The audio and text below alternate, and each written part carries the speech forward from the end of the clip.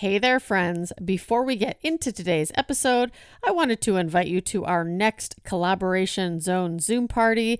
This is a free Zoom chat get-together with all of my entrepreneur friends in the Rise and Recovery Network, where we can share mind and business growth tips, strategies, and you get to network with other entrepreneurs of all experience levels. So if you want to level up your business and get connected, book your spot today.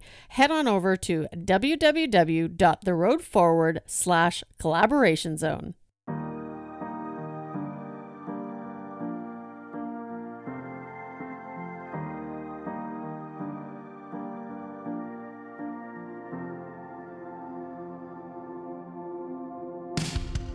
When we recover, we are returning to a normal state of health, mind, or strength. We begin the process of regaining control over something that was lost. Welcome to the Road Beyond Recovery podcast, and my name is Tamar, your host. Have you ever felt like you were meant for more? Well, I help people discover their purpose so they can follow their passion and realize what they are truly capable of. My mission is to empower people in recovery to embrace their authentic selves, live up to their true potential, and answer the question, what lies beyond recovery for you? Hey guys, what's happening? Tamar here from the Road Beyond Recovery podcast. Thanks for joining me. Now, today we have another great guest, and this is going to be really focused on fitness in recovery. We're going to be chatting with my friend Danny Shelton from D&D Fitness and Nutrition. And speaking of fitness and nutrition, if you've listened to any of my previous podcast episodes, which was the Road to Health, you would know that I had tried many different kinds of strategies. Some worked, some didn't. I was very open and vulnerable about my journey because I believe that it's really tied in with my journey in recovery because really, I have been a chronic yo-yo dieter since my early 20s, late teens, I would say. And so that's been a big part of my life. And recently, and I'm going to record a podcast episode about this soon, I have been diving into the world of intuitive eating. And I think that it was, suitable to talk about this before today's episode that, for so long, I have always had this diet mentality. And even when I've been trying different strategies for not limiting myself, not depriving myself in a way, and it was pointed out to me by a good friend of mine recently that even when I was doing, say, carb cycling, right, which is something that I actually enjoyed because I felt like I was getting my good days. And, there was days where I had to eat a little bit lower carbs and I could plan it around my workout schedule. When I really thought about it and I really started reflecting on that, those 2 low carb days, I was really depriving myself, right? And what would happen is I would go out for dinner and I would start thinking, okay, well, I got to have an appy. I got to have my favorite greasy meal. And then I'm going to have a dessert because tomorrow is going to be my low carb day, right? Or I'm heading into a lower carb couple days. And so, in this book that I'm reading about intuitive eating, they talk about the Last Supper mentality. And honestly, guys, I can't remember a time where I did not have that mentality, where there has not been a part of my week that I've been thinking, okay, what could I eat? Because on Monday, I'm going to get back on track, or tomorrow I'm going to get back on track. And so I've been into my first week as I record this episode of intuitive eating, and I'm going to get into it a little bit more because I think it does correlate really well with my journey into entrepreneurship, having more focus, having more clarity, not having brain fog. So my health is incredibly important, but also because of today's episode that we're going to be talking about fitness and recovery and how many of us in early recovery, we dive into fitness 100%. And I did the same thing as well, but I did it to excess. So I have really had to change the way I think. And now I'm incorporating that into intuitive eating. And I thought I'd share an experience. I went out with a friend for dinner last night and I went to a restaurant where they have, I kid you not, probably the biggest menu that I've ever seen with so many different selections. It's got amazing food, but then you have to pick 1 or 2 sides. Now, normally, you have your standard list of sides, the salad, the French fries, maybe some asparagus or cauliflower bites, whatever you have. This restaurant had 27 sides. 27. So, of course, as I'm going through this, I decided to pick something totally different because I thought, okay, I'm not starting again on Monday, right? I'm not on a diet right now. I can eat what I want. I can always come back if I don't like the meal. And so I ordered the chicken parmesan, and I was looking through and I was struggling to find a side. And I thought, no, I'm going to pick something different, right? So I did the bacon and cheddar smashed potatoes. And I started eating like I've been practicing, right? Where I've been having conversation. I put my fork down, and I'm sure a lot of you already know this kind of stuff. But for me, it was always like, oh, I love this. I love the taste. Let's get it in. Let's get it in. And let's have the dessert. Well, I ate half my meal because I recognized that my stomach was starting to get full. It's very big portion. So I figured, hey, good. I can have this tomorrow again. And I left myself enough room for dessert. And I only ate half the dessert as well, which is a very new experience for me. If you've ever heard me talk about food before on the show, you will know I'm a huge foodie. I love going out for dinner with friends. I get so enthusiastic. I would like to state that I'm probably one of the more enthusiastic dinner partners out there, because I always appreciate a good meal. But I went into the evening last night knowing that I can come back anytime I want, right? I'm not on a diet for the next 3 months. This isn't my last supper. And knowing that I could try anything on the menu, and that if I didn't like it, I could always come back next week, or even, the next day if I wanted to. And it really shifted my eating pattern, right? I ate half my meal. Like I said, I ate half the dessert. I came home not stuffed, and I had a really good sleep. So I just wanted to share that experience because, like I said, we're talking about fitness and nutrition today. And I think that, this has been a really important part of my journey to get to, is the learning how not to have the diet mentality anymore. And like, guys, I literally got rid of all the apps on my phone, all the tracking apps other than my fitness. I have a yoga app. I have a resistance band training app. So the only one I have is for activities that I can do at home, that help out with that. But I remember pushing the delete, and it was, I kind of look back to when I stopped drinking, right? When I had that last drink, and when you give up things for the first time, right? Like when I gave up smoking, the same thing. It was that last cigarette. Well, I remember pushing the button and it said, okay, are you sure you're going to delete all your information, your history, right? And there was a little bit of attachment to that, right? There was that little feeling of loss, but I just thought, and I paused for a second thinking, oh my God, I'm going to lose all my history, like all my tracking, all the hard work I've done, like that's gone. But I did it. I deleted all the apps. I'm going to really, really work hard on this part of my journey through learning how to intuitively eat. I'm excited about it. So I just wanted to share that. And I'm going to be diving a little bit deeper and how that kind of goes along with my recovery in a future episode.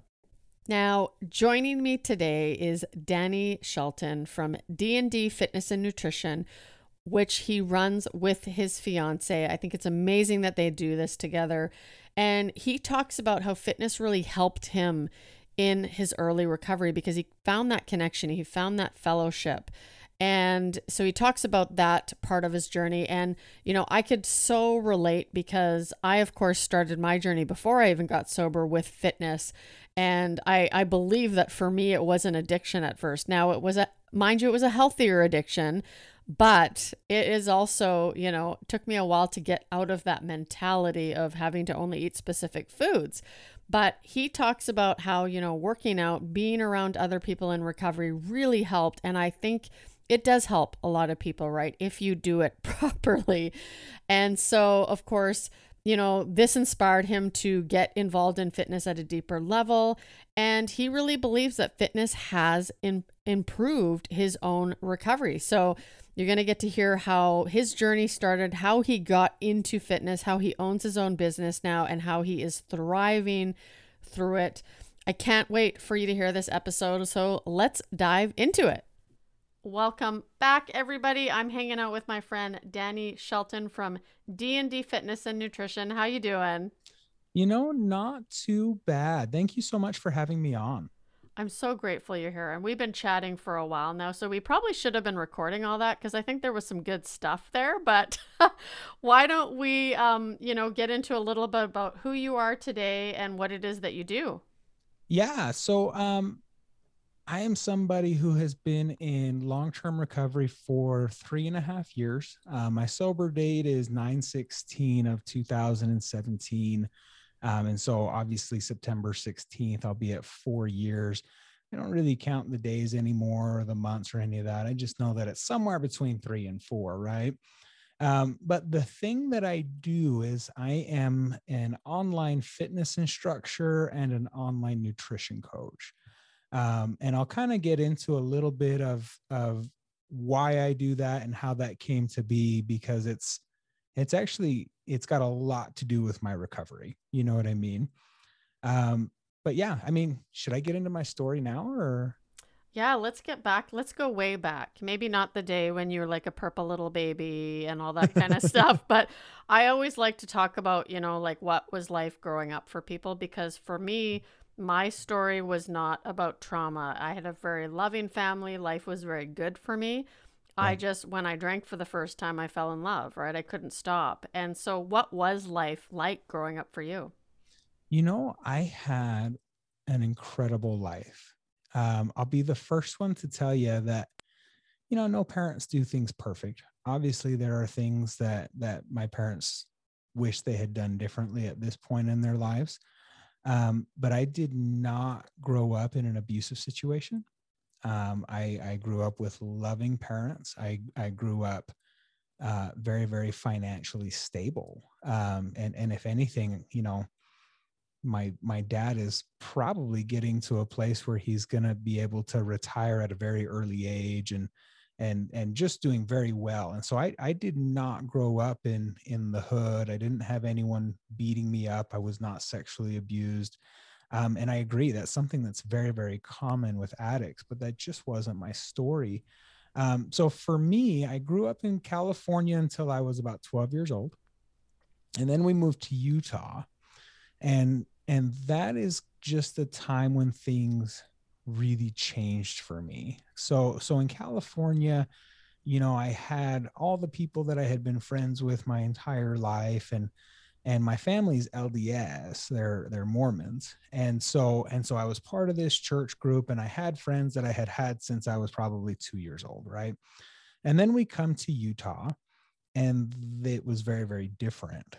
So I didn't realize that I was somebody who struggles with making friends until all of a sudden I come into a position at a very young age, and I really, really struggled to make friends. And I just, for the first time in my life, I was very, very aware of the fact that I was not cool. And these are just the thoughts that are going through my mind. You know what I mean?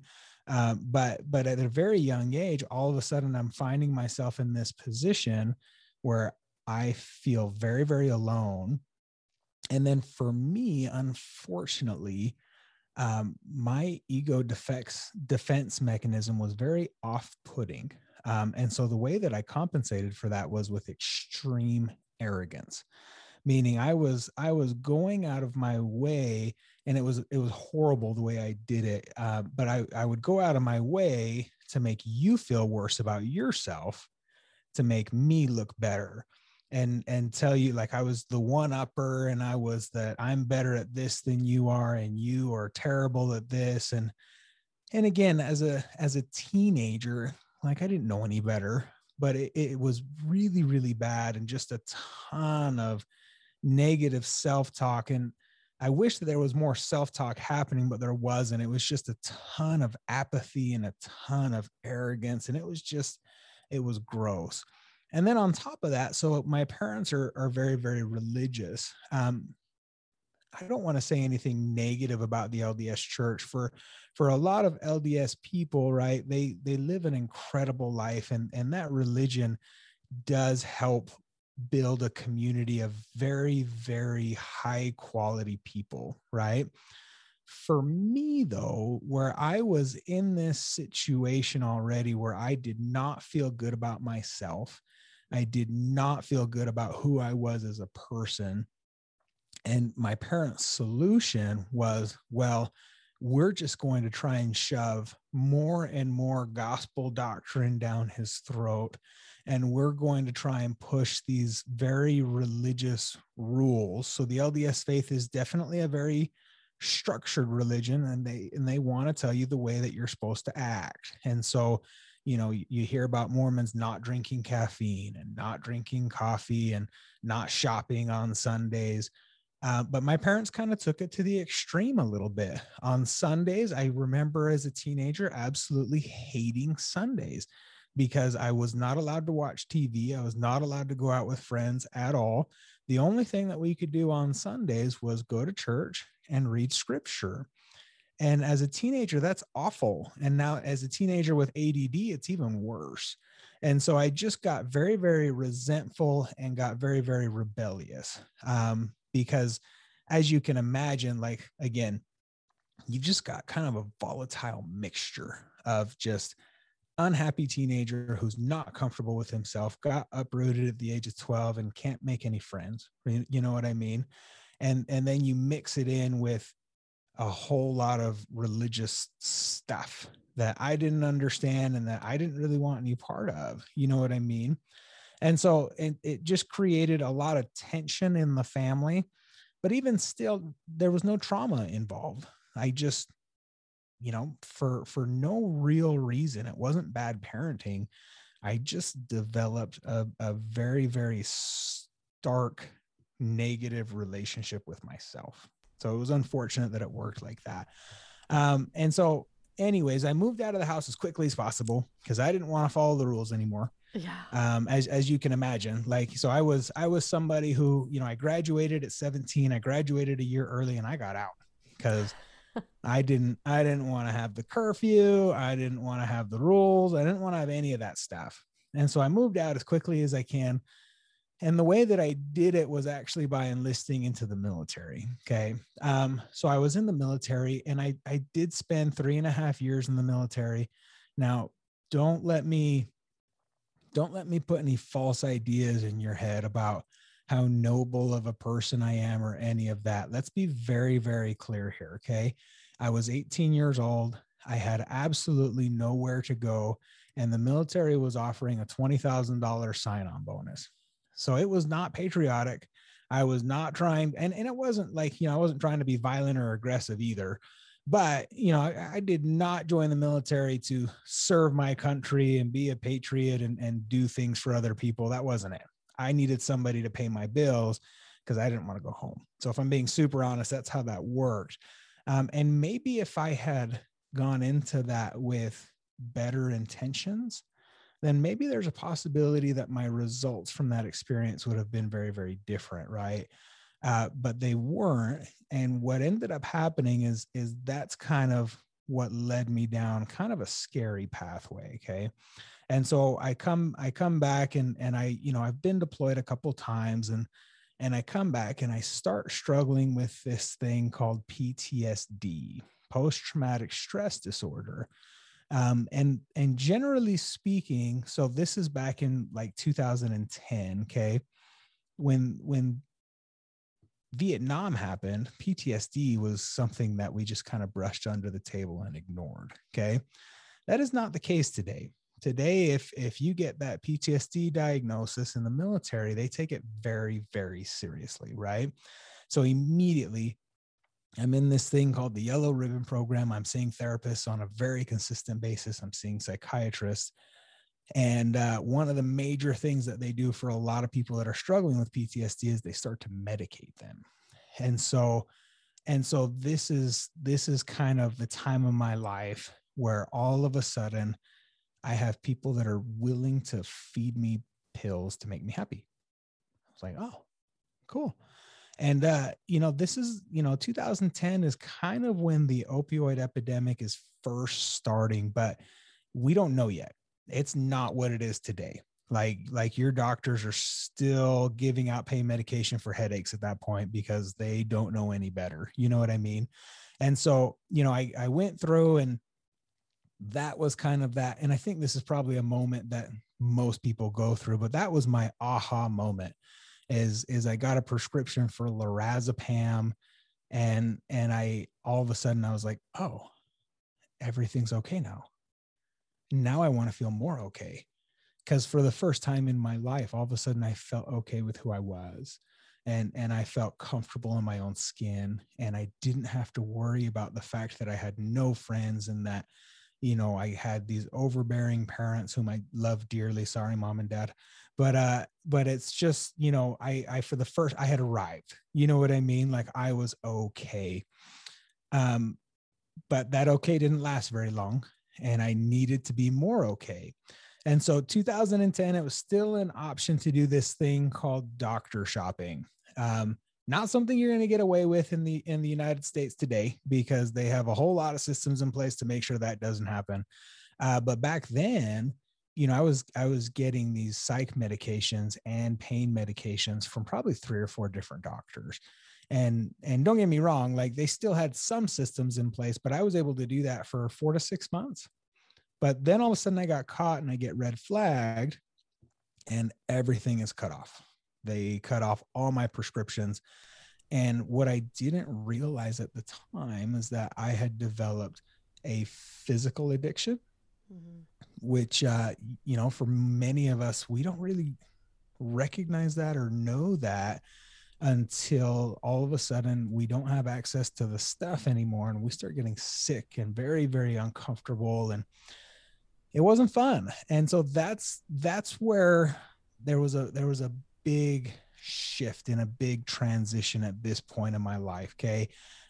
With the doctor shopping thing, I ended up getting discharged from the military. I got very lucky not to get a dishonorable discharge, but it was still because a dishonorable discharge in the United States Army is a felony, but it was still a less than honorable discharge. And so I certainly was never going to be allowed to go back into the military. But they booted me out of the military, and I am pretty much left to my own devices of how to figure out how to make money, and trying to figure out how to live life and all these things. And I just have the option of, like, okay, I can get off these drugs and just get my life together and figure out what to do, or I can take another path. Unfortunately, at that point in my life, I was not ready for a healthy lifestyle. And so this is where the introduction to heroin and meth happens, because, I just needed something to feel better. You know what I mean? And I'll be the first one to tell you, like, it worked, guys. 100%. I felt better. It did its job. And then all of a sudden the toll started to happen. I mean, because, at first, when this first happened, I had money in the bank and all of this stuff. And, so I went through and I started paying for weekly hotel rooms and all these things. But as most of you, probably know and understand, like, I burnt through whatever money I had within a pretty short amount of time. And that's when things started getting pretty nasty. So I spent 3 years in homelessness in Salt Lake City, Utah. And I'm not talking about homeless like I was sleeping on friends' couches and things like that. I am legitimately talking about homeless, meaning, sometimes maybe once or twice a week, I would have enough money to try and get, those awful hotels that sometimes get rented out by the hour. Mm-hmm. Every now and again, I could scrounge up 40 or $50 to get one of those for the night or whatever. But other than that, I was sleeping on the street, like, looking for a shady place, or looking for a place that, when it was wintertime, looking for a place that, hopefully had some sort of warmth coming from somewhere. And so it was absolutely awful. And at this point in time, this is also when I start going to jail. And so they, the solution in the United States right now, and I mean, there are various politicians that are trying to come up with a better program, thank goodness.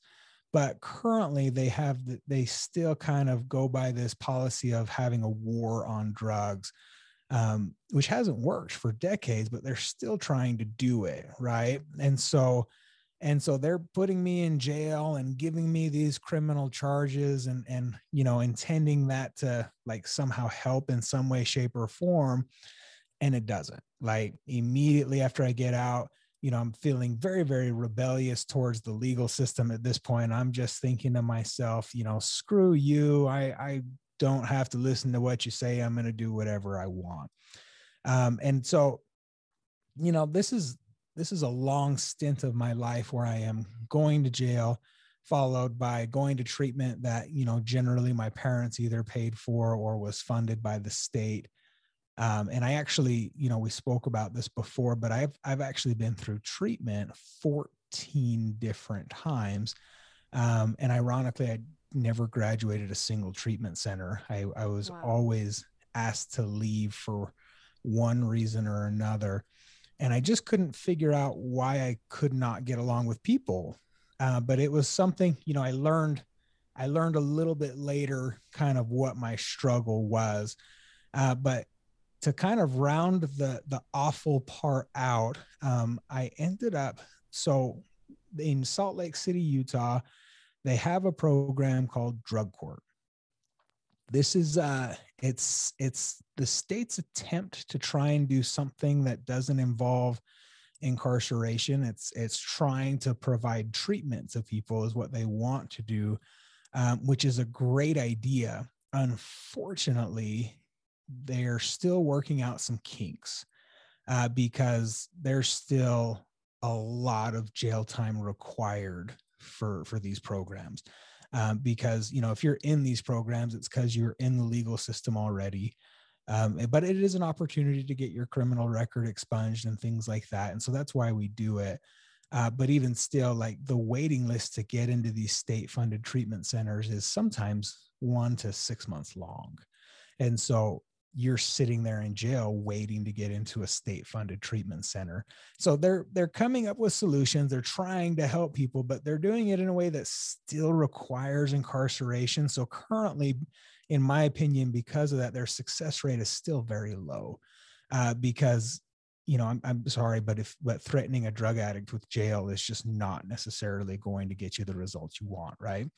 But with that being said, after 14 attempts, that is why I ended up getting sober. I'll be the first one to tell you guys, when I got sober, it had nothing to do with having an epiphany. I did not all of a sudden get a connection with my higher power. That's just not how that worked for me. I was somebody that legitimately, I just had spent years in jail at this point, and I didn't want to go back. Like it was just that simple. So my mindset was, I'm going to stay sober so that I don't have to go back to jail. And then, once I am out of this whole drug court program, I'm going to go right back to doing what I was doing. But things started to change a little bit.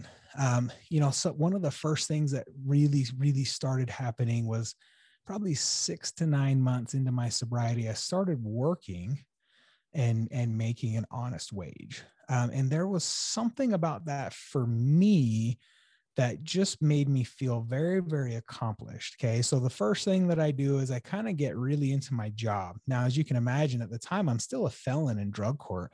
So it's difficult to get a job in the United States. But I was able to do it. I got a job serving tables, and I just found something that I enjoyed. So serving tables in the US, we do it for tips. And so we really don't get much of an hourly wage at all. We get tipped based on our service. And so it was kind of like a game for me. And I just kind of started enjoying it. I got to interact with people. I got to kind of have fun with people, and it was fun. And then from there, I felt more and more ready to kind of expand my social circle. Sorry.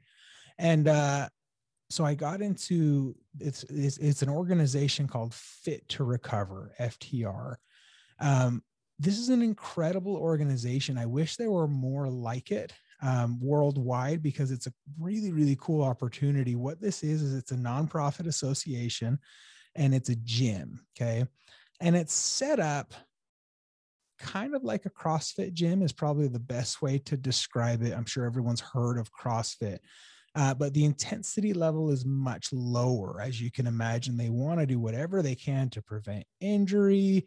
Any situation for us as drug addicts that involves going to the doctor and possibly getting prescribed narcotics is a situation that we try and avoid as best as possible, right? At least for me, like that's important to me to not get hurt. And so I get into this community, and exercise is something that I've always loved and enjoyed. I've been a certified personal trainer since I was 20 years old. And I go through and I start doing these things, and I start finding myself connecting with other people in a very, very healthy way. So for the first time in my life, I have these very, very healthy male connections with people that honestly, normally I would not connect with. Generally, my ego would not allow that. I would feel very uncomfortable making that friendly connection with somebody that looks like they work out. That would make me feel less than, and I wouldn't do that. But we had something in common. We were in recovery. So I have these healthy relationships with males. And for the first time in my life, I'm building relationships with females that have absolutely nothing to do with sex. You know what I mean? Like it was not a romantic or a sexual relationship. I'm actually making friends with females, and these are healthy relationships. I'm like, that's also never happened in my life before. You know what I mean? Because again, my codependency, which is a huge part of why I struggled as an addict. That need to feel loved came from sex. You know what I mean? But then all of a sudden, I found that I could feel that love, and there was no need for sex. There was no need for these super negative relationships with women because I used them for something. And it's not like I was using them trying to hurt them, but honestly, like when you're in that place where you need that sexual intimacy to feel good about yourself, it's not going to end good for either party. That's just how it is. And so I start building these healthy relationships, and I was just like, oh, this is why all my AA friends have talked about connection. Now, so we were talking a little earlier, AA is not necessarily something that I do consistently anymore. Now, with that being said, I still think it's extremely important for pretty much everyone in the world, but especially addicts, to go through the 12 steps. Because I just think that it's a process that we could all benefit from. We could all benefit from that simple understanding that your way isn't working and you need to do somebody else's way. Actually getting honest with yourself and having a truthful, real conversation about things that are just not working for you, making amends. Those are all things that are really, really important to do and understand. Even if you're not like a big AA goer, it's just a lifestyle. And it's a lifestyle of authenticity and honesty. And so I'm not a big book thumper. That's not really my jam, but I did find this passion, and I finally got the connection that I needed. And I had this mixture of, okay, I've been through the 12 steps, and I have these other people in my life that are also in recovery. So I've also got positive feedback, and I've got, just positive relationships, and things are going in a very, very positive direction. And then my passion and the thing that I was most excited about finally happened. And I was offered a position teaching group classes at FTR. And that's when things really changed for me, because I didn't realize how much I loved teaching these classes. And in particular, teaching these classes with a vulnerable population who need me. Mm-hmm. And I'm actually providing an incredible service that can potentially help them change their lives. And for the first time, I just feel this very, very deep satisfaction with what I'm doing with my life. Right. And so that experience was super, super, super cool for me. And it taught me that, for the first time, I had the confidence, not the arrogance, but the confidence to understand that being a leader in my community and in my industry was actually something that I wanted to do. teaching others what I felt is something that I wanted to help them accomplish. And so, it was super, super cool. And that's how I ended up getting into fitness training and nutrition coaching.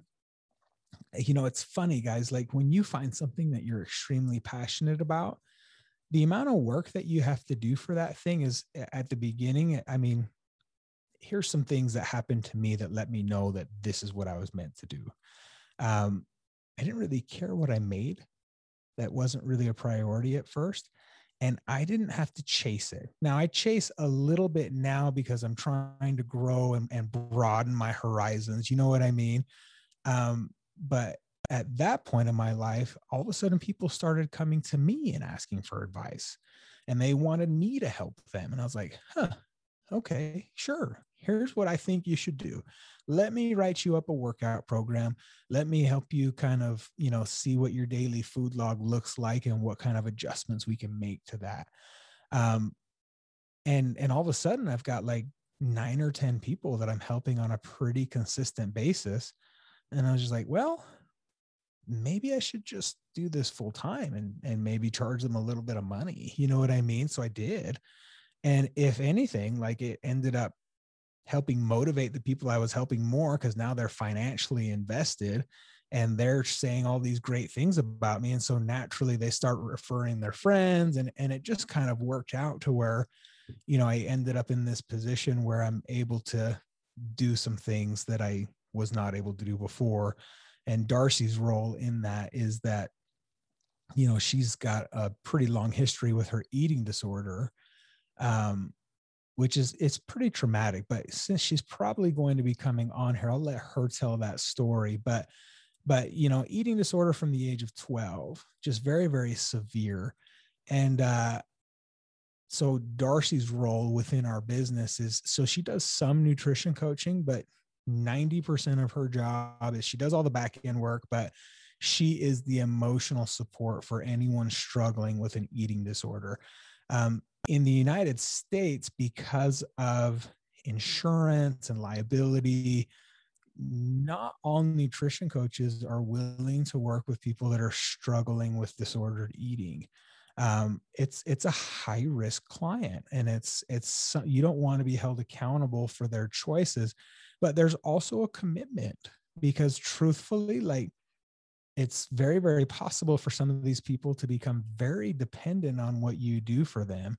And so if you take on that type of client, it's not like you can just dump them whenever you want. That's not how that works. You have an obligation to continue to show up for them as long as necessary. Because, I can fire my other clients. Like if they're doing something that I don't agree with or I don't like, it's like, maybe I don't want to work with you anymore, and that's okay. But I can't do that with a vulnerable population. But I mean, truthfully, because of my experience with Darcy, she was really able to open my eyes to the benefit of being able to help that population. Because people don't realize this, but 1/3 of women in the United States struggle with some form of disordered eating. That's a lot of women. And so, generally speaking, you go to somebody else and, they're not necessarily comfortable with helping that person. But there's a sense of satisfaction that I get from not only, helping somebody look sexy in a bikini, but also to help them make a positive change in their lives, because it just matters so much more to me. But yeah, that brings us kind of to present day. And we are in a business now that is growing across the country. We've just started broadening that horizon, and we do some podcasting and some social media stuff and all the stuff. And we've just, we work on a day-to-day basis of finding that balance of growing the business and also just trying to help others find recovery. I don't work with Fit to Recover anymore. I believe very strongly in service work as often as you can. And so I donate 1 to 2 hours a week, and I teach a class or two at a place called Warrior Strength, which is very, very similar. Still, a gym for people that are in recovery. And so it's super, super important for me to give that time. But yeah, that's kind of what life looks like today.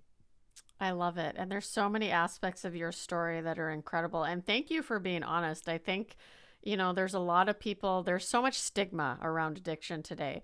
And Right. that's one of the things that I'm really trying to, it's like, you don't have to be ashamed because of what you've been through, right? And you admit it, your history with the military and stuff like that. A lot of people are too afraid to say that because of the perception, like, what will people think of me? But the reality is that everything that you've been through has led you to where you are today. It's like life was training you for that very moment, right? Everything that you've been through, you don't have to be ashamed of. And, I loved how you talked about being around like-minded people, being fellowship to me. I agree. Everybody should do the 12 steps because I mean, really, it helps.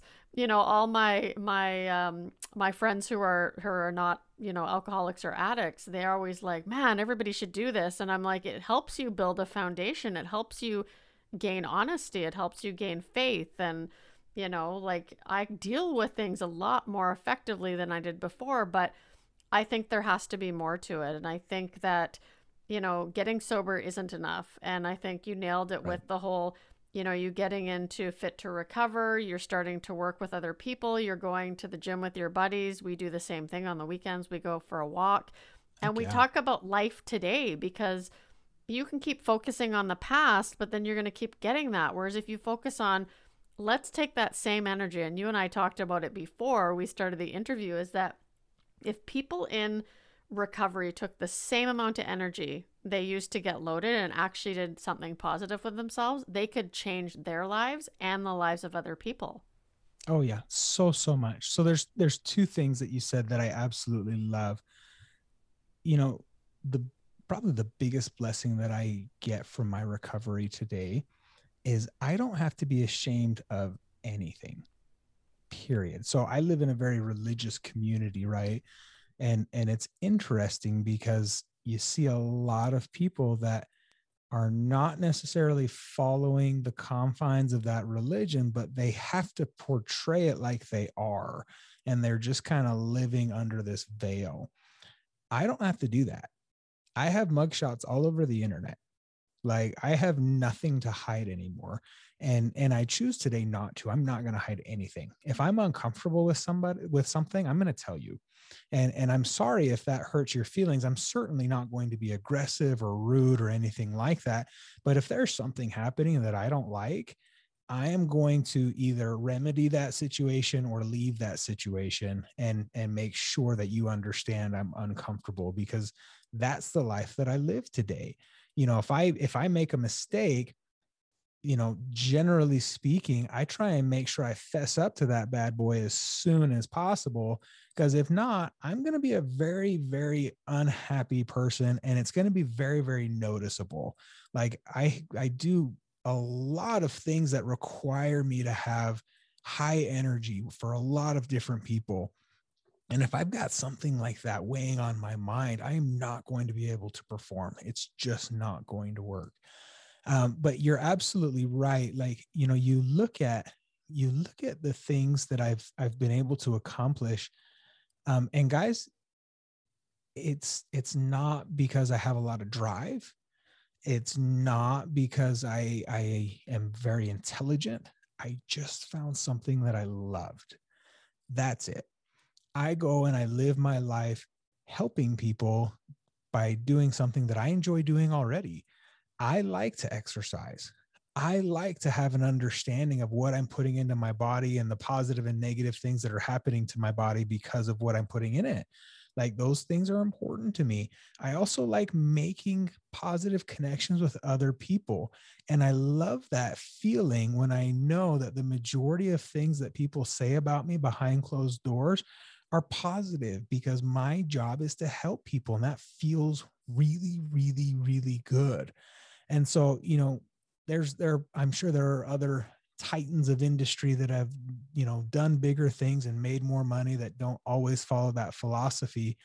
But for me, I don't really care how much money I make. I will always do this because this is what I love to do. Like it's really just that simple. I would generally probably do it for free, but the fact that I actually get paid for it so that I can, pay my bills and support my family is just a huge and incredible blessing. Absolutely. And I feel the same way because we talked about, I got rid of my corporate job a month ago. And this is the first time since I've been 15 years old that I haven't had a stable income. But Right. I'm not scared because of what I learned in early recovery. I have faith that all my needs are going to be met. And as long as I always think about my purpose over profit, everything's going to work out. I mean, as long as honestly I have good food to eat and good people to hang out with, Yep. I'm okay with whatever happens as long as I'm serving my purpose. Now, just kind of, I love the dynamic that you and Darcy have in your business. I think that's phenomenal. Like you kind of gave us a backstory earlier, but what do you find are kind of the three biggest struggles that when people come to you? Because I know food addiction runs deep in addiction, especially with people in recovery. It's kind of that, okay, I've got rid of the drugs and alcohol, the pills, everything else, and now it's food Right. that kind of soothes. What are kind of those three things that you really help people out, or recommendations you can give? There's a lot. Okay. So the biggest policy that I try and teach people, okay, I do things very, very differently than a lot of the nutrition programs that you have seen and or heard of. Because if I'm being super honest with you guys, losing weight's not what I would call difficult. And I don't say that to lessen the struggles that you as a person may or may not have been through with your weight. Okay. The weight loss process is not that difficult. If you look at statistics, and this is just a study done in the United States, but in the United States, 80% of people that have over 50 pounds to lose have at one point in their life lost that weight. Like that's happened. They've done it, right? Which tells you that the weight loss aspect is achievable. Is it difficult? Sure, but they can do that. Now the real question is, how did you do it? Because here's the reality of it, guys. If you did it in a way that required you to eat, chicken, rice, and broccoli every single day, every single meal for years at a time, there's probably a good chance you're not going to want to do that. There's a really good possibility that you're going to get really sick of those foods. I don't care how many different barbecue sauces there are. I don't care how many different hot sauces there are. There's going to come a point in time when you're just like, okay, I'm not going to eat chicken anymore. Right. And so in the United States, the weight loss industry is worth a little over $77 billion a year or something like that. And it's just feeding people quick, easy weight loss. And that's cool, bro, but it's not going to serve you, and it creates eating disorders and it creates a negative relationship with food. So instead, what we try and do is we try and slow. So one of the three things is we slow that process down significantly. You will never see an ad on my social media that shows somebody that lost 67 pounds in 37 days or something insane like that, because I don't do that for people. Like, and the reality of it is that is just, honestly, that's traumatic on your body. And if you look at the metabolic damage that you're actually doing to your body when you do those kinds of things, just to put it in very simplistic terms, by doing that to your body in such an aggressive way, you're making it very difficult to do it again. Okay. And so for so many of us, we do all this metabolic damage, and metabolic damage, just a short description, means that your natural hormones like your thyroid, your testosterone, estrogen, progesterone start down regulating because your body is experiencing starvation. And so it starts down regulating its natural function. It starts slowing down your metabolism so that you can survive for a long period of time at those lower calories, right? But the problem is that doesn't rebound immediately when you start eating again. And so part of the reason that these people end up putting a lot of those weight loss gains right back on is because, first of all, it leads to binging because you've been on this super restrictive diet for such a long time. And so you just go nuts. But on top of that, your metabolism is not burning as many calories naturally anymore. And so where your body used to function at maintenance at 2000 calories a day, Now your maintenance number is probably 1,700 calories a day, which just creates more of a surplus. So slowing down is absolutely essential. Healthy weight loss looks like 1 pound a week. Like that's healthy weight loss. 2 pounds a week, maybe a little bit fast. You know what I mean? Like, don't get me wrong. If you're somebody who has 100 pounds to lose, there's probably a period of time where you might lose 2 to 3 pounds a week, but for the average person, 1 pound of weight loss is great success. And what you should be able to do is you should be able to lose 1 pound a week and eat dessert on Saturday and possibly, enjoy a slice of pizza on Sunday. Now, can you do that every single day? Probably not. But the majority of my clients, for them, the biggest thing that we try and do is we try and not make any major adjustments to their lifestyle. So if there's somebody that likes to go out 2 or 3 times a week, we help them continue to be able to do that. So slow down the process and then don't completely upend what you're already doing. Okay. Because don't get me wrong. If you're somebody who has been eating exclusively takeout for weeks or months or years, that's going to be really difficult to maintain. Like, I mean, at least here in the United States, our food is not necessarily designed to be within a healthy calorie limit.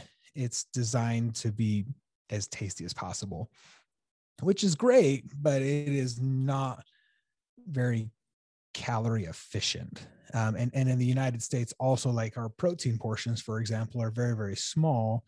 And that's just because in that food industry, protein is more expensive. And so, they usually try and feed us more carbohydrates and more fats just because those are less expensive foods, right? But you also should not have to go to the extreme of never going out to eat again. Like, that's one of those things that just doesn't work. If you like to eat ice cream every night, don't just completely cut ice cream out of your life. Let's just try and find a healthier relationship with that ice cream, which brings me to the third thing, which is kind of a two-parter, and that's relationship with food and relationship with yourself. Okay. So relationship with food means a couple of different things. First things first, we don't want to overdo the healthy foods so much that you absolutely hate them over time, which is kind of like that, negative relationship with chicken. I don't want you to have that problem. I want you to enjoy chicken in a way that you want to continue eating it. And if you don't, then you don't, and you eat something else instead. Okay. But that also goes with not feeling shame when you eat some things that are quote unquote forbidden foods. We don't do forbidden foods here at D&D. I believe that if you have foods that you enjoy, you should be able to eat those foods on occasion. That's just part of what healthy relationship with food looks like. And so, healthy relationship with food and then healthy relationship with yourself is kind of what we spoke about a little bit earlier. Guys, I've worked with hundreds of clients at this point. Okay. And every now and again, you find a situation where somebody, for whatever reason, is making great progress towards their goals. And as they're making that progress, they're actually getting more and more critical of their bodies and more critical of themselves. And I've seen this happen a lot where I've seen it, it seems to happen, this is actually pretty gender neutral, if I'm being super honest with you.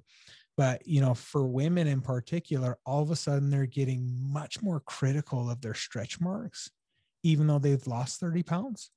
They're getting much more critical of their muffin tops, getting much more critical of the way their fat looks, even though they're doing all of these incredible things. And this happens because we are not doing the inner work that's required to really gain that level of happiness that you need to actually enjoy your health and fitness journey. Because at the end of the day, guys, like, I'm very pro, you should love yourself at all stages. You should love your body, whether you're 150 pounds overweight or whether you're a little bit underweight and too skinny. You should always have that love and respect for your body. But the mentality that goes with these health and fitness journeys should not be, I hate myself and I will love myself if I look a certain way. The mentality for us is very, very health-based, where we want you to feel more comfortable in your own skin. That's important. Like the appearance is definitely a part of it for some people, right? But that should not be your main focus. And that should not be the only thing that you have going for you that's going to keep you sober. It's kind of like, or it's not, sorry, keep you eating well and living that lifestyle. But I can relate it to sobriety because, everyone always told me, like, you have to get sober for yourself. You have to get sober for yourself. Mm-hmm. And it's like, I don't understand what that means. Even like, who am I to even care about myself? Right. And, I failed many times with other different reasons, even great reasons, right? Like, I want to get sober for my kids and all this stuff. Guys, at the end of the day, it doesn't work. You have to get sober for you. And it's the same thing with health and fitness. Like, you have to want to be healthy for yourself. You have to want to be fit for yourself. And you have to, work on that positive relationship with yourself to make that work. I totally agree. I mean, loving yourself is big, whether it's sobriety or health and fitness. So I know that, we're running out of time and I could probably chat for another hour. So we might have to do a part two. But until we meet again, Danny, how can people learn more about what you guys do? Yeah. So we have a podcast. It's the D&D Fitness and Nutrition Podcast. I do a lot of Instagram stuff. And so the Instagram handle is at the letter D, the letter N, the letter D, Fitness and Nutrition. Just as a precursor, my social media content is not a selling point. My social media content is just trying to put out good, positive information to try and help people as much as possible. But if you're on there and you need something discussed and you want me to discuss a certain topic, you want information, I enjoy those requests a ton because as a content writer yourself, sometimes it's hard to think of stuff to write because we post on a daily basis generally. And so if there's something specifically that you need answered, then please reach out. I am so happy to answer any questions and help as many people as I can. And I promise you, you do not have to pay me for that. Like I'm super happy to just help everyone that I can. Awesome. Well, Danny, I appreciate you being on the show. And of course, I look forward to connecting with Darcy as well. But yeah, thank you for being so open and honest about your journey into sobriety and just how you found your purpose today. Hey, thanks so much for having me, Tamar. Well, guys, thank you so much for joining me again on another episode of The Road Beyond Recovery. I think it is so great to connect with other entrepreneurs in recovery because, I remember when I came into recovery, I spent a lot of time looking at the differences, right? I would look at people and think, well, I'm not like them. I'm not like them. I didn't have their bottom. I didn't, end up in a treatment center or anything. And I was finally told to shut up and listen, basically. And, try and instead of looking for the differences in people around me, to start looking and listening for the similarities. And now it doesn't matter, who shares their story. I can always find something in common because no longer am I focused on what's different and justifying why I shouldn't be where I am. And so I encourage you when you're listening to these stories and, listen to the things that you can relate with, right? Pick out the good stuff, pick out the stuff that will help you as well. Because I think that's also a part of building our own journey is listening to other people and in the areas that we're struggling in with specific beliefs, find out how someone else overcame those limiting beliefs, how they got to where they're going, because I think that can help us out tremendously. So always find the things that you have in common as opposed to the things that make you different. Now, if you haven't joined us already on our Collaboration Zone Zoom call party, make sure you do so. If you head on over to www.theroadforward.ca/collaboration zone, you can sign up for as many as you would like. We're rotating time zones to make sure that it is available for everybody all around the world. But this is where I hang out with my friends who are entrepreneurs in recovery who want to scale their business and master their mind. And also, did I mention these are going to be recorded and released as podcast episodes? So there's an area in there where you get to share what you do, who you serve, and where you need some support in. You can connect with other entrepreneurs that can help you grow your business or complement what you're already doing. And we also do member training. So you'll have an opportunity. This is a volunteer base only. You can let me know if you want to help train the group for a 10-minute session, and you can teach them about an area that you specialize in. Anyways, guys, I hope to see you there, and I'll see you on the next episode. Thanks for listening to another episode of The Road Beyond Recovery. Did you know that our dreams can become a reality? When you determine your purpose in life and you allow that purpose to guide you, anything is possible. It just takes action. Don't wait until you're ready. Start to create the life you were truly meant to live right now. I am super passionate about my mission to help people live up to their true potential. So if you want to learn more, check out my website at www.theroadforward.ca. And until next week, keep exploring what lies beyond recovery for you.